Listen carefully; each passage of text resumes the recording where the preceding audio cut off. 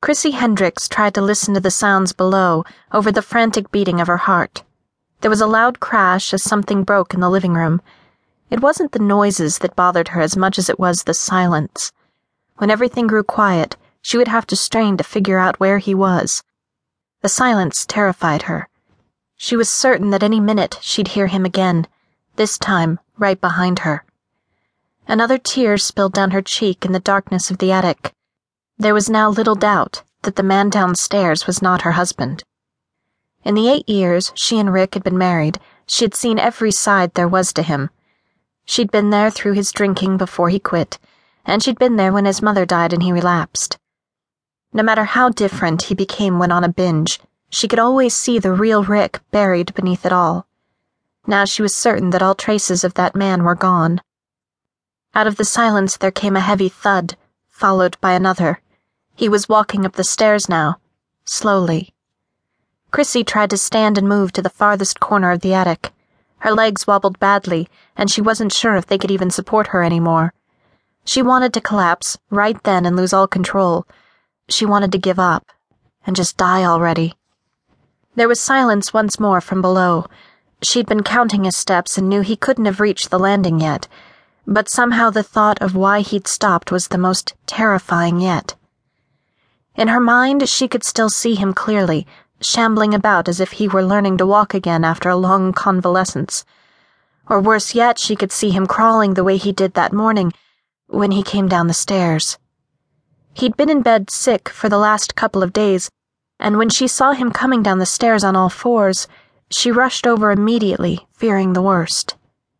No, not the worst. She could never have dreamed the worst in a million years.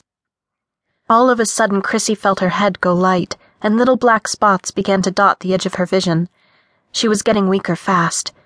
With her left hand, she reached out for a rafter to steady herself. For a moment, she almost forgot and reached out with her right as well. At the last second, she closed her fingers back around the handle of the kitchen knife before it dropped to the ground. Not a single movement reached her ears from down below. The image of him standing there, listening, stayed at the forefront of her mind. The little black spots began moving in tighter now. As slowly as she could, Chrissy lowered herself back to her knees. The fogginess in her head cleared some, and the blackness retreated again. The muffled tread of footsteps worked its way back up to her. Something wasn't right. This time they were moving away. He was going back downstairs, but why? Sensing that this might be her only chance, she began sliding over to the access panel that opened down into the bedroom closet. As she pulled herself along, her fingers ran through the cold, sticky trail of her own blood. When she reached the square opening, she stopped again to listen. There was a groan of wood. He'd reached the bottom step. All of a sudden there was a loud rapping toward the front of the house. It startled her so much that she had to clasp a hand over her mouth to keep from crying out. Someone was there, knocking at the door. Now was her only chance. Quickly pulling aside the panel, she stuck one foot down into the opening, then the other. It took a second of flailing around before they finally gained purchase on the closet shelves. Her whole body trembled as she tried to lower herself from the attic. The blood-streaked heel of her right foot skidded over the wood and connected with a box of photos, sending it toppling to the ground. Her time was up. Abandoning all stealth now, she released her hold and went crashing down.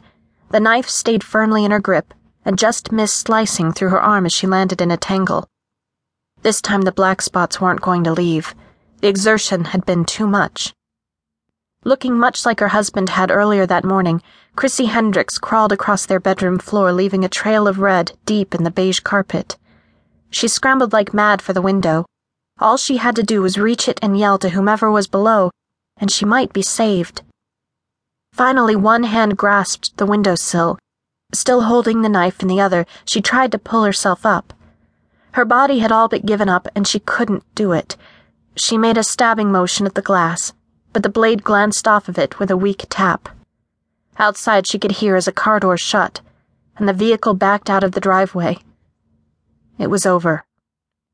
Chrissy gave in and slumped to the floor.